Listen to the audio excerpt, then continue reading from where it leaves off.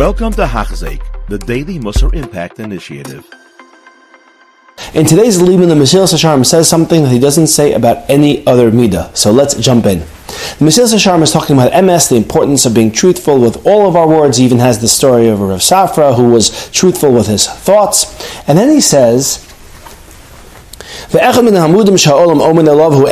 the pillars that the world stands on is MS, truthfulness. Imkain, mi shadova sheker, kilu notel yusodo shel olam. Somebody who's speaking falsehoods or lying, it's as if he's taking away the foundation of the world.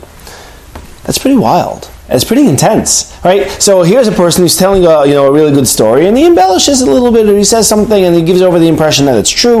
Or as we said yesterday, the person just stands there with the Rebbe, and the person's trying to get his money back, and so on. And he's destroying the world, right? When you have something that's being held up on three pillars, and you take away one pillar, generally the weight is not evenly distributed, and the whole thing topples. That's pretty much how these things work. So here he is saying, a good story, and I destroyed the world. So besides talking about the impact of what's going on over here, just what is going on over here? Why is this midah so impactful, so powerful, such a nuclear bomb? And I'm not the one who asks this. Many people ask this, but I saw that Rav Matthew Solomon asks this question. He has a sefer. I have it over here. No, I don't have it over here. Matnas Chelko. And he asks this question. He says, he doesn't speak like this. Mesilas Yesharim doesn't speak like this in regards to any other midah. What is going on over here? And he says that certain midos are foundational, meaning in a certain sense they come before the Torah. Now obviously without the Torah we wouldn't know how to act and what to do. But he gives an example. Right, we all know the famous, it's not just stories, it's in the Torah, where Klal Yisrael is approached, do you want the Torah? And Klal Yisrael resoundingly responds not just yes, but they say na'aseh v'nishma, where they reverse the order. We will do and we will hear. And the Gemara explains, because they loved Hashem so much, they knew that whatever Hashem wants for them, we will do it.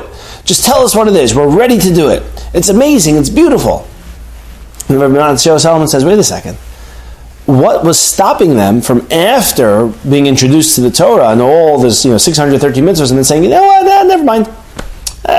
This is sorry, Hashem. We took on a little bit more than we thought we could. He says, nothing other than MS. Because their agreement occurred before Matan Torah. So what was binding? There was no Torah. He says, he goes back further. We know that if you go through the Parshiyos with Avram Avinu, so Avram Avinu made a treaty with Avimelech. What's a treaty? All right, what's it based on? It's just based on your word. You have Yaakov Avinu making this treaty with Lavan. Based on what? Right? There's nothing binding in that sense. It's just your word. But your word is foundational. So it comes out that it's foundational, meaning the world can't run without MS. If you couldn't trust the person next to you, if you couldn't believe in a product, and that happens, that's being sold, if you whatever it may be, then your whole worldview is gone. You couldn't make a business deal. You couldn't confidently walk into a store knowing that the thing that you're about to buy is the thing that you actually want.